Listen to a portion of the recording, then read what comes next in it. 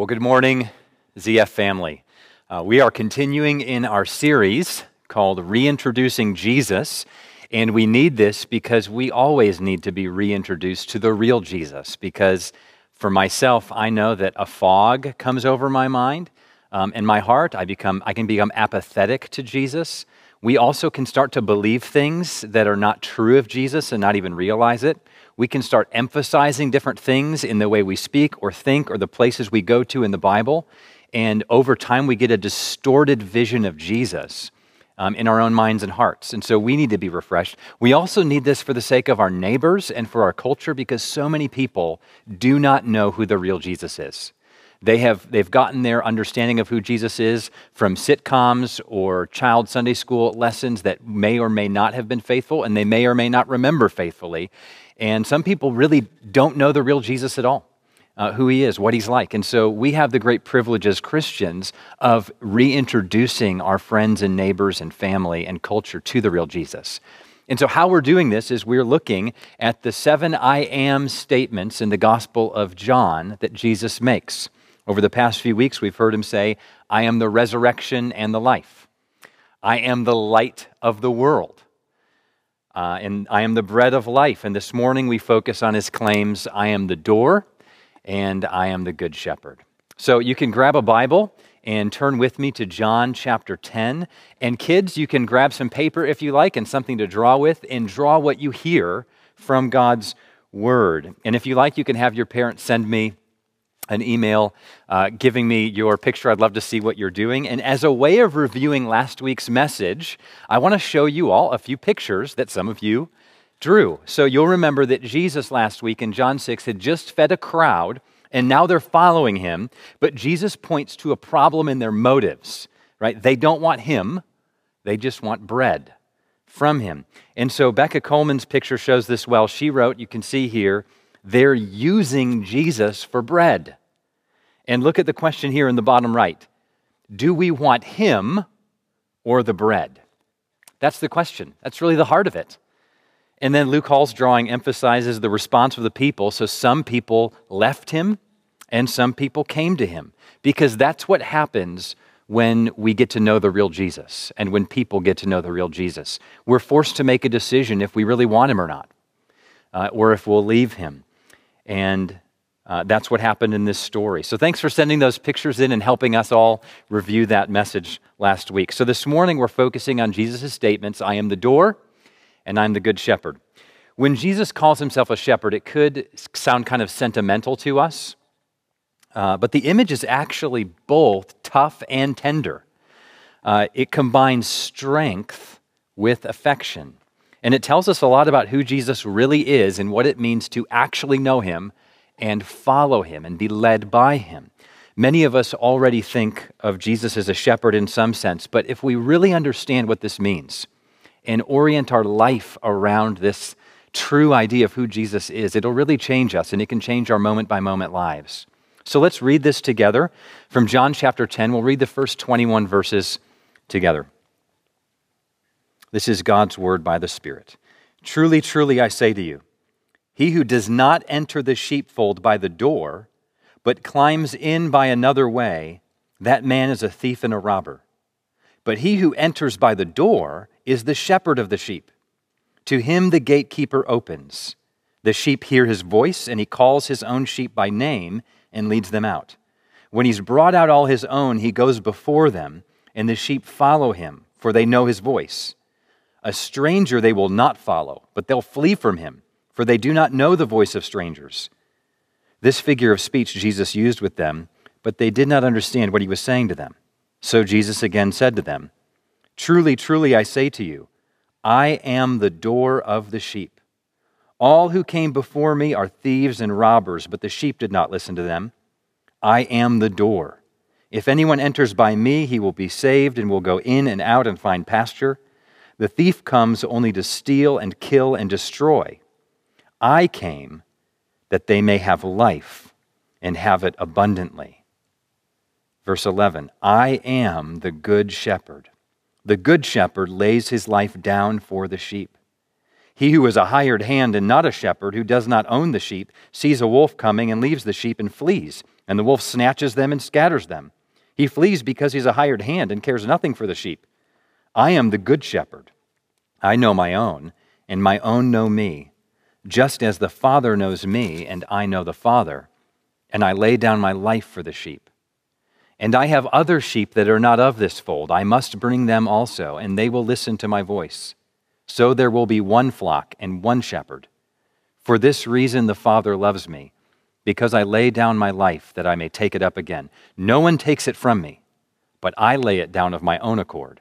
I have authority to lay it down, and I have authority to take it up again. This charge I have received from my Father. There was again a division among the Jews because of these words. Many of them said, "He has a demon and is insane. Why listen to him?"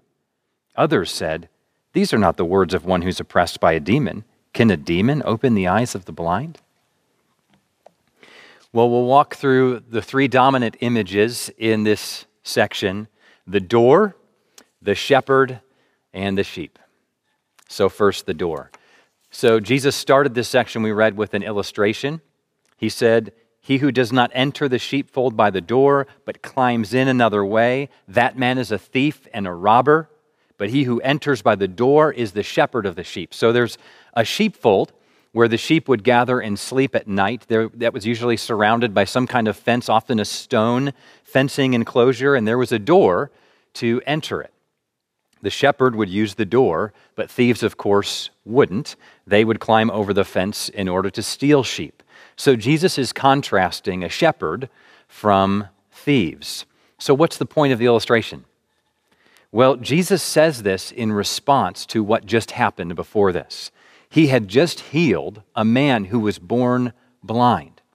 And then the Jewish leaders threw that healed man out of the synagogue, and they were furious with Jesus for doing that, especially on the Sabbath day. And so Jesus said that these spiritual leaders were spiritually blind. And then he told them this story, and he contrasted a true shepherd with thieves. So what's he doing? Well, every Jewish person would have known from their context and from the Old Testament background that Israel's leaders were called shepherds. It was a common image. And Jesus is saying then, you all are more like thieves than shepherds. You are not the true leaders of Israel. And so the key issue here is that these people are not entering by the door. Well, what's the door? Look at verse 7 again with me. "Truly, truly, I say to you, I am the door of the sheep. All who came before me are thieves and robbers, but the sheep did not listen to them." So Jesus is saying that any leader who emphasizes or enters the sheepfold over a fence but not through the door is not a real leader. He is the entryway to God's people. And then Jesus extends this image to say that he's the entry point into salvation in general. If we keep reading in verses 9 and 10, he says, "I am the door. If anyone enters by me, he will be saved and will go in and out and find pasture. The thief comes only to steal and kill and destroy. I came that they may have life and have it abundantly." So here's what this means for leaders and really for all of us. First, for leadership, you have to go through Jesus in order to serve God's people. He is the doorway to the sheepfold. Many people want to be Christian leaders. They plant churches, they write books, they lead churches, but many of them have bypassed Jesus. They're religious, they have charisma, they're able to teach well, but Jesus is not central to their heart or to their ministry. So we should always be asking of any potential leader, is this person a Christ-centered leader? In mind and in heart and in life and in speaking? Has this person entered the flock through Jesus?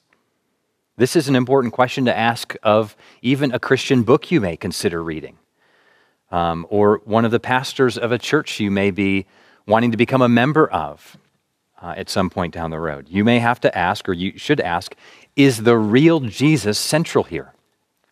Is he central to the life and ministry of these leaders? And for all of us, Jesus is the only door. He said that he's the door to salvation and the abundant life. I love that phrase. I came that they may have life and have it abundantly. That used to be one of my favorite verses in the Bible, and I used to think of it often, and just spending time in this text this last week and thinking about it made me miss it. It has not been, that phrase itself has not been part of my mind and heart in recent years, and so I'm going to try to be meditating on it more again now and encourage you to do the same thing. I came that they may have life and have it, life, abundantly. Jesus isn't just the way to live forever. He's the way to experience the truly good life now and forever. Eternal life is not just about endless existence. It's about the fullness of joy. And that's what all of us are looking for. We want true joy. We were made for it. Everyone's looking for it. We seek it through experiences. We seek it through hobbies. We seek it through a relationship. We seek it through financial security. We seek it through a full family life. We seek it through approval in the workplace. We seek it through alcohol or a drug. If we aren't finding it, we find other ways to escape our situation, to find some measure of it. We want access to true joy.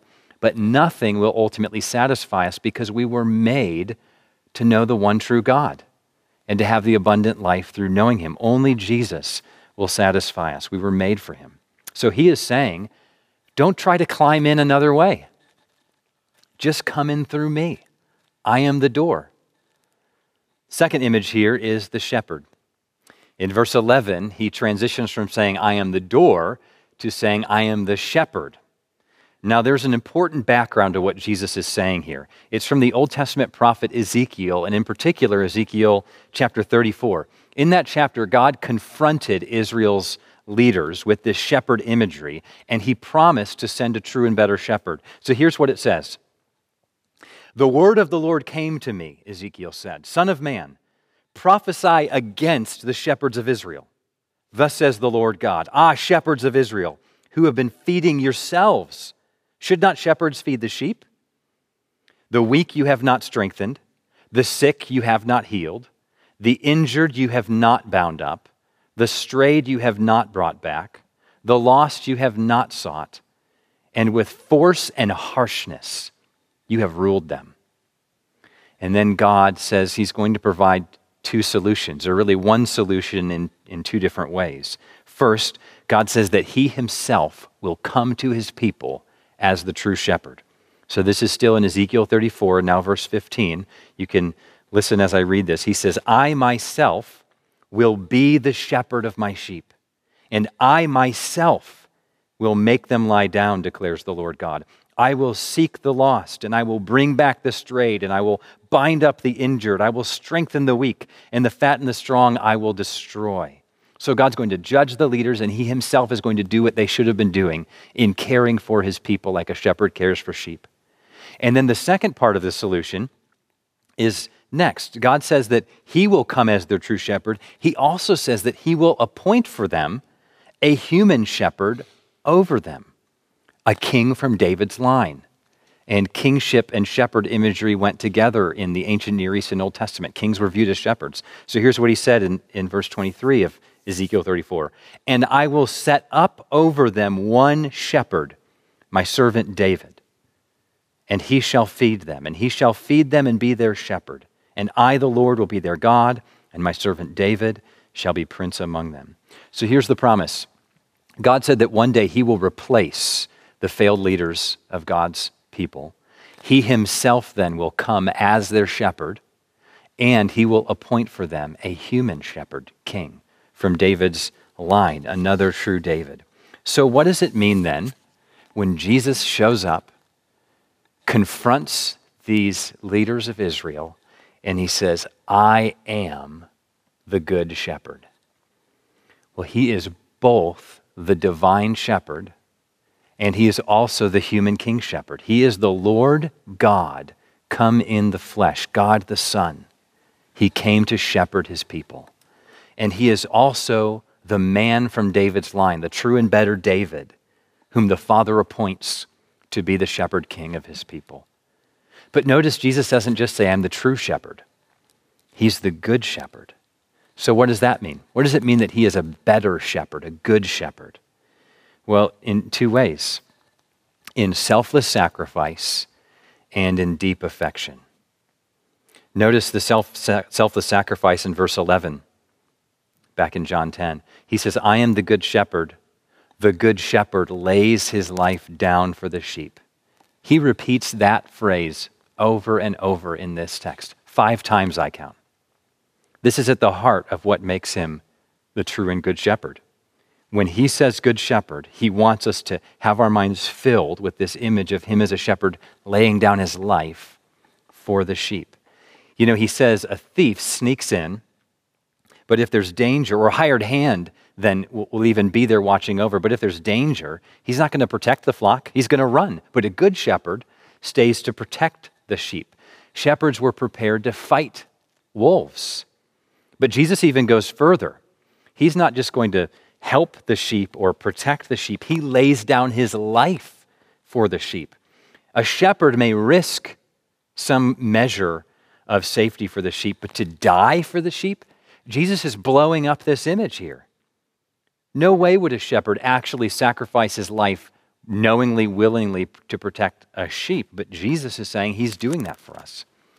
This assumes that there was a threat to the sheep, us. It assumes that we were in danger. What's the danger? Well, it's the eternal judgment that we deserve. You know, the backstory of the Bible is that we have all rejected God as our true shepherd and source of joy and care. We've looked to others to shepherd us. Some of us have looked to others to care for us and to provide for us ultimately, or to fulfill us. Or we've looked to ourselves for this. We've said, I don't need anyone. I can take care of myself. We've really appointed ourselves to be the shepherds of our own souls. We've decided to be our own shepherds. And because we've rejected God, we deserve his judgment. But God himself is too merciful to let us have our way because he decided to rescue us. And that's his selfless sacrifice. Jesus is headed toward the cross. He even said he received authority from the Father to lay down his life and take it up again. I love this because it shows that the Father and the Son aren't pitted against each other, as if the Father's angry with us, but Jesus loves us, and Jesus is going to step in and kind of calm everyone down. No, the Father and the Son are united in their heart of love for us, and the Father charged the Son to lay down his life and take it up again.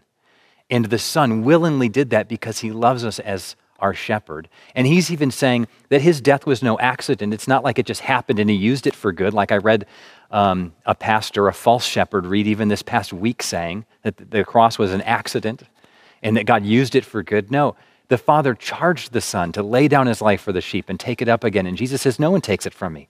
I'm doing this of my own accord. So that's his selfless sacrifice. And this also shows his deep affection, his heart. Jesus doesn't just want us to know that he rescues us. He wants us to know how he feels about us. He said, and that language shouldn't surprise you if you get to know the real Jesus of the Bible. And we shouldn't be alarmed by that. He said that false shepherds don't sacrifice themselves for the sheep because they don't care for the sheep. But Jesus does it because he cares deeply for us. And there's a deep relationship between a shepherd and his sheep here. Look at verse 14. He says, I am the good shepherd.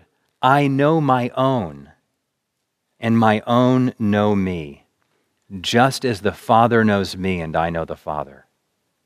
So this is an incredibly deep bond. He compares the bond that he has with his sheep with the bond that he has with the Father. It couldn't be deeper. So we're all living in this time of great global uncertainty, and the shepherds of our nations are not perfect. They don't know the future, and many of their decisions are not the wisest. But in all of this, if you come to Christ, you can know that you have a true shepherd, the ruler of all the kings of the earth. And he knows you, and he calls you by name, and he'll take care of you. You may be familiar with Psalm 23. Many love this psalm, and for good reason. And as Christians, we recognize that this shows us God's heart. And so here's how we can read it in light of John 10. The Lord Jesus Christ is my good shepherd. I shall not want. He makes me lie down in green pastures. He leads me beside still waters. He restores my soul. Even though I walk through the valley of the shadow of death, I will fear no evil, for you are with me. Your rod and your staff, they comfort me. So he doesn't promise that we won't go through the valley of the shadow of death. He promises, though, that he'll be with us, and he's a comforting presence. So do you see what this means for how much Jesus values you? For a shepherd to give his life for a sheep would mean that the sheep are incredibly valuable to him. You are valuable to Jesus as his sheep. He came for you. He laid down his life for you. He speaks to you to draw you to himself. He goes and gets you when you stray. He says later that his sheep are in his hand and no one can snatch them out. And they're in the Father's hand and no one can snatch them out. He'll make sure that you're saved in the end. He treasures you deeply. And this helps us then even reinterpret our lives as Christians. I mean, even just think about your last 5 or 10 years. If you've been a believer that long, you can think of your past 10 years and recognize how even as a Christian, the Lord has kept you and encouraged you. He's gone and gotten you when you've made foolish decisions. I mean, sheep are notorious for wandering and getting lost and not having a clue what to do and where to go. And the Lord's been with us in that. And he cares for us, and he's continuing to do this. So our future is secure. He treasured us then. He treasures us now. He'll treasure us forever. So how do we respond to this? What's our role in this story? Well, that's the last image of the door, the shepherd and now the sheep. So the sheep, what do sheep do? How do sheep relate to a shepherd? Well, here's 3 ways briefly. They listen, they know, and they follow. Those are the 3 things emphasized by Jesus here. So first we listen to his voice. Verse 16, he says, I have other sheep that are not of this fold. I must bring them also, and they will listen to my voice. Now, the other sheep here are probably non-Jewish people. Jesus is saying, I didn't just come for this Jewish fold and for sheep among them. No, through this text, he says sheep listen to his voice, and he has other sheep that he's going to call as well that will hear him. So this was a common idea in the ancient or in the Eastern context of shepherding. Shepherds, unlike many Western contexts today, and what we may be familiar with how sheep are herded, shepherds would be able to call their sheep, and the sheep would recognize their shepherd's voice and go to the shepherd. And they would recognize the voice. They wouldn't come to the call of another shepherd or the tune another shepherd would play, but they knew the shepherd's voice. And so you could even have a few different flocks in the same sheepfold at night for protection. And then in the morning, the shepherds would go at different places, be able to give their call, and the sheep would separate to gather toward their shepherd because they hear their shepherd's voice and they know him. So for you who are Christians already, that's happened to you. You have heard your shepherd's voice. You not only heard the content of the gospel, that God's kingdom is breaking into this world through Jesus' life, death, and resurrection, and we're received into it through repentance and faith. You've not only heard the content of the gospel, but you sensed him calling you to enter into his kingdom, to enter to his heart. By the Spirit, you resonated with that call, and you were drawn to him. That happened to you, and if you are not yet a Christian, he may be calling you this very morning, right now, and you can hear his voice. I'm praying that would happen for you, calling you by name so that you'd follow him, enter through him as the doorway into his fold. So I urge you to respond even right now. He calls you to trust him and to follow him. And if you are now trusting Jesus, I encourage you to let a Christian friend know. Let us know. You can contact us through our website, through the Next Steps button. We would love to walk alongside you, to welcome you into this fold, this flock of Zionsville Fellowship, or help you find a faithful local church to be baptized in and to become a member of. Second, we know the shepherd. He said, I know my own, and my own know me. So if you are a sheep, you have a shepherd who wants to know you, to relate to you, to engage with you. And if you're considering following Jesus, this is part of what it means. This is what he's inviting you into, a relationship with him, an actual relationship. So let's seek to know him together. We do this in a primary way through his word and prayer. We hear his voice through his word, and we speak to him through prayer. And so we block out time every day, at least once, to have focused time to hear his words to us in the Bible and to pray to him. And then throughout the day, we want to continue to hear his voice through Scripture as we recall it to mind or memorize or meditate on it and respond to it. And then we want to pray to him throughout the day. Now, I know some people like to emphasize that sheep are dumb, right? Maybe you've heard that emphasized. I don't know how many times I've heard that. I feel like anytime I talk about Jesus being a shepherd, someone comes up to me and is like, well, the thing about sheep is they're dumb, right? That tells us something about ourselves. Okay, there's probably truth to that. But I'm struck by the fact that Jesus doesn't emphasize that. So I don't think we need to. You know what he does emphasize? How much he cares for us, how much he loves us. So when you think of yourself as a sheep, that's what he wants you to emphasize. Not that we're foolish like sheep, but that we're loved by a shepherd who cares for us. He loves you. He knows you. You are secure in his heart. So get to know him. Finally, we follow him. He said the sheep hear his voice and they follow him. Another word for this is obedience.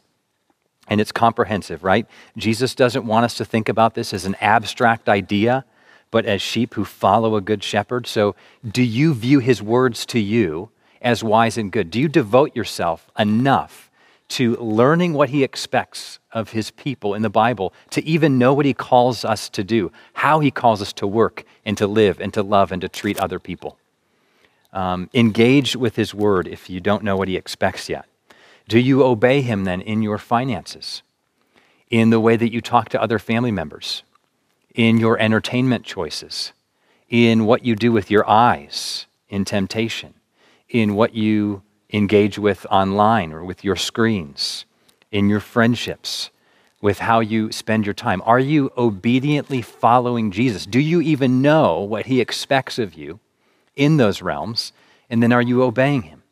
Now, one final note. We hear him, we know him, we follow him. We also imitate him. Many of us are his sheep, but we also are put into situations where we're called to reflect his shepherding. So the word pastor means shepherd. I mean, that's what it's from. So if you are an elder or a pastor here, you are called to shepherd like Jesus, to speak to those in your care, to know them, to lead them, to guide them, to care for them. Small group leaders, you are in many ways entrusted with partnering with the shepherds of Zionsville Fellowship to shepherd those in your little flock. You have the privilege of learning to know and lead and feed with God's word and care for the sheep well, to give them Christ's word so they can hear his voice and obey him and follow him. Parents, you're called to shepherd your children. One of my favorite books on parenting is called Shepherding a Child's Heart by Ted Tripp. It's a great book. As parents, we're called to shepherd our children as we are being shepherded by the Lord Jesus. So the Lord is our shepherd, and he is with us, and he'll keep us in this time. Let's pray together. Our Father, we thank you for this good word. We thank you that you have commissioned the Lord Jesus to lay down his life for us and to rise again and to lead us as our good shepherd. And Jesus, we thank you for being our good shepherd and for giving us the abundant life that you promise, now in part and fully in the future after you return. And we thank you for being such a faithful shepherd and promising to secure us in your care forever. In Spirit, we thank you for taking the words that we've been able to read and pressing them into our minds and hearts that we might respond to hear the voice of Jesus. So we thank you in Jesus' name. Amen. Well, let's sing now together. Amen. Well, let's sing of the goodness and mercy of our good shepherd. Let's sing all the way my Savior leads me.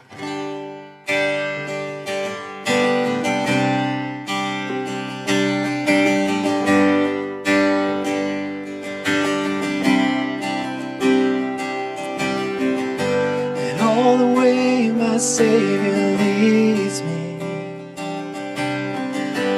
Who have I to ask beside?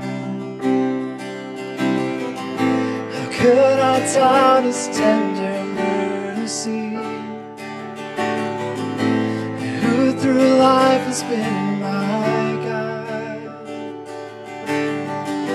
And all the way my Savior leads me, and cheers each winding path I tread,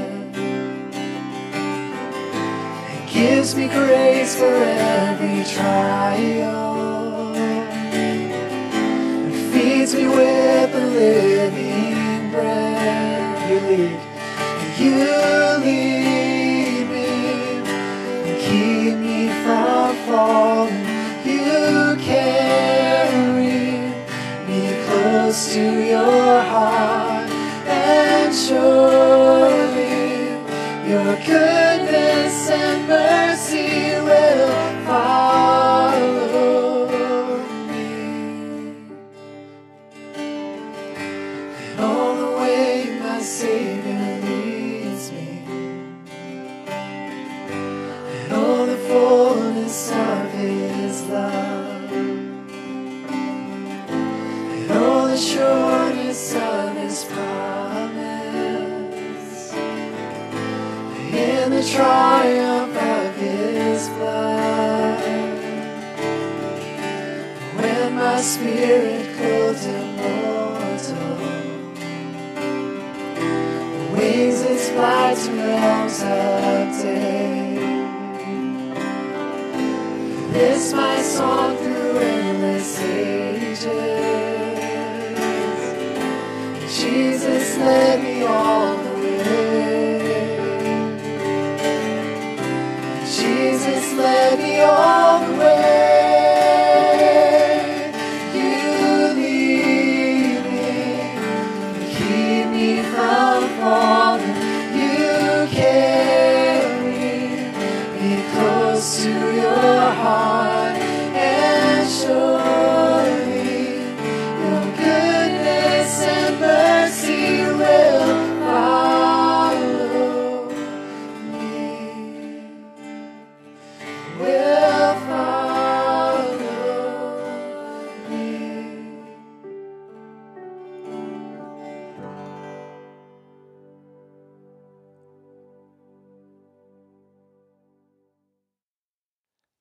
Well, after we've heard God's word and we've prayed and we've sung, we want to enter into a time of fellowship together. So we clearly long to be looking into one another's eyes and engaging with one another, and Lord willing, we'll be able to do that sometime in the near future. But until then, let's not give up in engaging with each other in ways that we can. So I encourage you to take these next few minutes to send a note or connect with another brother or sister in Christ. And also, so think of one person from our church family to connect with right now and encourage, and think of one person who does not yet follow Jesus to reach out to and ask how they're doing and connect with together. And now let's hear a benediction from God's word. Now may the God of peace, who brought again from the dead our Lord Jesus, the great shepherd of the sheep, by the blood of the eternal covenant, equip you with everything good, that you may do His will, working in us that which is pleasing in His sight, through Jesus Christ, to whom be glory forever and ever. Love you all. Go in peace.